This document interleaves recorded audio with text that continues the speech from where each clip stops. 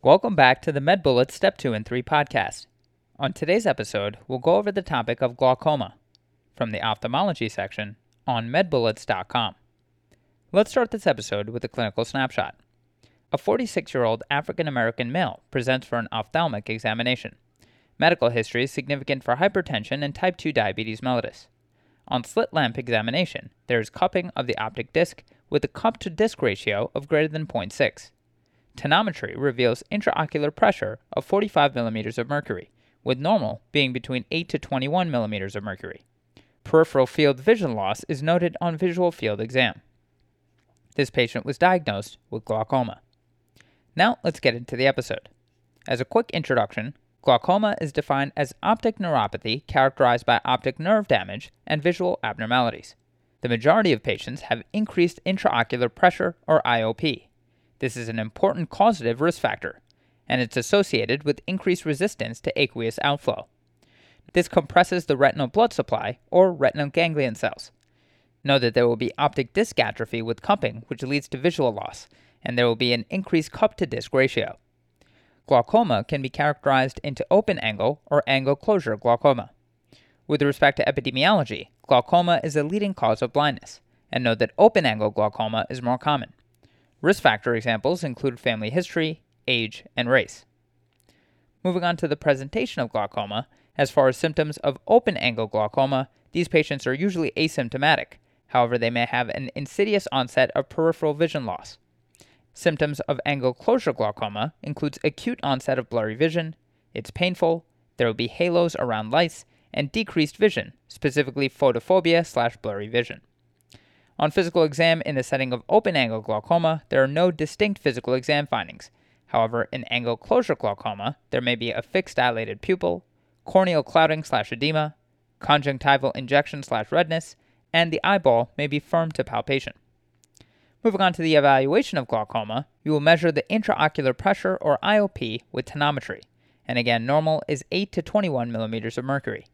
The assessment of the optic disc will show an enlarged cup-to-disc ratio that is greater than 0.4. Evaluation should also include pachymetry, which measures corneal thickness. Note that if the corneas are thick, it may falsely elevate intraocular pressure on tonometry. Finally, gonioscopy is the gold standard for angle closure glaucoma. The differential diagnosis for glaucoma includes macular degeneration and ischemic optic neuropathy. Moving on to treatment of glaucoma, open-angle glaucoma can be treated with pharmacologic interventions, laser therapy, or surgical options. Pharmacologic management either increases aqueous outflow or decreases aqueous production. Examples of medications that increase aqueous outflow include prostaglandins, which are becoming the first-line therapy for open-angle glaucoma, alpha agonists, and cholinomimetics. Medications that decrease aqueous production include carbonic anhydrase inhibitors, alpha agonists, and beta blockers. Laser therapy includes trabeculoplasty, and surgical options include a filtration bleb. Angle closure glaucoma can be treated with iridotomy, topical beta blockers and alpha agonists, as well as oral carboanhydrase inhibitors such as acetazolamide. So iridotomy is definitive treatment but not used for initial management. With respect to topical beta blockers and alpha-2 agonists, it's important to remember that epinephrine is contraindicated. Again, epinephrine is contraindicated in the setting of angle closure glaucoma, and know that this is because alpha-1 agonism causes mydriasis. Finally, with respect to oral carboanhydrase inhibitors or acetazolamide, know that IV can be given if the patient has nausea/vomiting. Now, let's end this review session talking about prognosis, prevention, and complications of glaucoma. In terms of prognosis of open-angle glaucoma, know that this condition does not substantially reverse. Prevention may involve lowering the intraocular pressure, and complications includes blindness. In terms of prognosis of angle closure glaucoma, know that progressive vision loss may lead to blindness if not detected early and not properly managed. Okay, so now that we've gone over the major points about this topic, let's go over a few questions to apply the information and get a sense of how this topic has been tested on past exams. First question. A 38-year-old otherwise healthy man is brought to the emergency department by his wife for emesis and confusion. Per the wife, the patient returned from work on the farm when he began feeling sick. He had 2 episodes of diarrhea and 3 episodes of non-bloody, non-bilious emesis. About 30 minutes later, the patient became confused and started to sweat through his clothes. The patient is oriented to place and self, but not to time. Physical examination is notable for miosis bilaterally and lacrimation. The patient was subsequently started on the appropriate treatment. About 1 hour later, the patient reports 10 out of 10 bilateral headache and blurred vision. Physical findings of the eye show a mid-dilated pupil and diffuse injection characteristic of acute angle closure glaucoma. What is the most likely explanation for this patient's new symptoms? And the choices are 1. Drug-induced side effect, 2. Hypertension, 3. Migraine with aura, 4. Rupture of an aneurysm, and 5. Scleritis.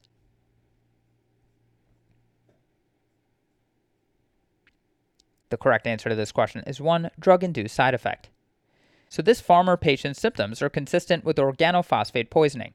For example, blurred vision, diaphoresis, confusion, nausea/emesis, and diarrhea, and was likely treated with atropine, which can cause mydriasis and precipitate acute angle closure glaucoma.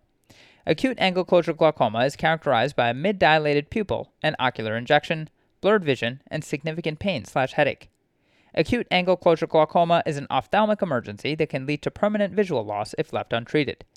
It results from the closure of the anterior chamber angle, which leads to a decrease in aqueous outflow, intraocular pressure elevation, and subsequent damage to the optic nerve.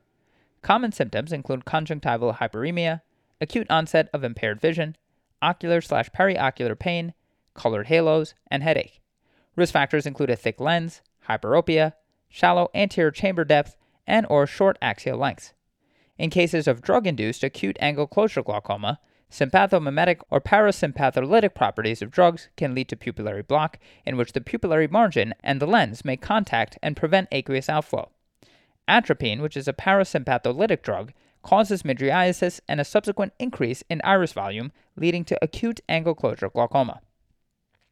To quickly go over the incorrect answers, answer 2, hypertension can present with hypertensive emergency in which end organ damage is present. Patients can present with headaches and blurred vision in such cases, however, diffuse eye injection is not characteristic. Answer 3, migraine with aura, can also present with acute headache and sometimes blurred vision. However, migraines typically present unilaterally, and this patient's history and physical examination suggest acute angle closure glaucoma. Answer 4, rupture of an aneurysm, can lead to subarachnoid hemorrhage, which usually presents with a sudden thunderclap headache. Patients often complain of the worst headache of their life. Physical examination is notable for signs of meningeal irritation, for example, nuchal rigidity. Although a subarachnoid hemorrhage is important to rule out in cases of sudden severe headache with associated vision loss, this patient's history and eye findings are more suggestive of acute angle closure glaucoma. Finally, answer 5, scleritis is an inflammatory condition characterized by inflammation and redness of the sclera. Patients complain of severe eye pain, and eye examination is notable for tortuous scleral vessels with a blue hue. To leave you with a bullet summary, acute angle closure glaucoma can be caused by parasympatholytic drugs such as atropine. And moving on to the final question, a 60-year-old female presents to the emergency department with severe pain and vision loss in her left eye. She states that the pain and vision loss seemed to start when she was driving through a dark tunnel. She has never experienced symptoms like this before and has no prior history of ophthalmologic problems. Her left eye shows conjunctival injection and mydriasis. What is the most likely cause of this patient's presentation? And the choices are 1, open angle glaucoma, 2, closed angle glaucoma, 3, cataract, 4, central retinal artery occlusion, and 5, central retinal vein occlusion.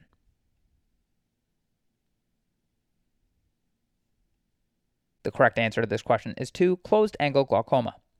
So this patient presents with acute closed angle glaucoma characterized by unilateral vision loss, eye pain and redness, mydriasis, and poor responsiveness to light. To quickly review, acute closed angle glaucoma is caused by enlargement or forward movement of the lens against the central iris, leading to obstruction of the normal aqueous flow through the pupil. This causes fluid buildup behind the iris, pushing the peripheral iris against the cornea and impeding blood flow through the trabecular network.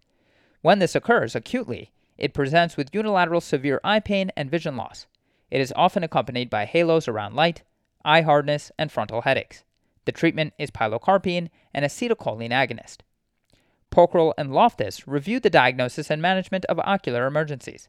They state all ocular emergencies, including a penetrating globe injury, retinal detachment, central retinal artery occlusion, acute angle closure glaucoma, and chemical burns, should be referred immediately to the emergency department or an ophthalmologist.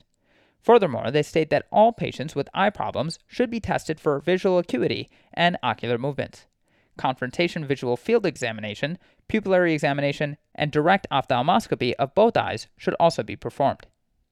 Sung et al. Review the mechanism of acute angle closure glaucoma. They state that more shallow anterior chamber depth was the main anterior segment biometric parameter associated with acute primary angle closure during the attack. Furthermore, they state anatomic changes in the anterior segment explained only about 1/3 of the variance in acute primary angle closure occurrence, and the role of non-anatomic factors require further investigation. To quickly go over the incorrect answers, answer 1, open angle glaucoma is characterized by peripheral, then central, painless vision loss and is associated with increasing age. Answer 3, cataracts are painless opacifications of the lens seen with advanced age. The opacification would be clearly evident on physical exam. Answer 4, central retinal artery occlusion is characterized by sudden, painless blindness and a pale retina with a cherry red macula on fundoscopic evaluation. Finally, answer 5, central retinal vein occlusion can present similarly to central retinal artery occlusion, but a quote blood and thunder image would be seen on fundoscopic exam. That's all for this review about glaucoma. Hopefully that was helpful. This is the MedBullets Step 2 and 3 podcast, a daily audio review session by MedBullets, the free learning and collaboration community for medical student education. Keep in mind that these podcasts are designed to go along with the topics on medbullets.com, and in fact, you can listen to these episodes right on the MedBullets website or mobile app while going through the topic. If you've gotten any value from the MedBullets Step 2 and 3 podcast so far, please consider leaving us a 5-star rating and writing us a review on Apple Podcasts. It will help us spread the word and increase our discoverability tremendously. Also, if you aren't already, be sure to follow MedBullets on Facebook, Instagram, and Twitter for daily high-yield content. Thanks for tuning in. We'll see you all tomorrow, right here on the MedBullets Step 2 and 3 podcast.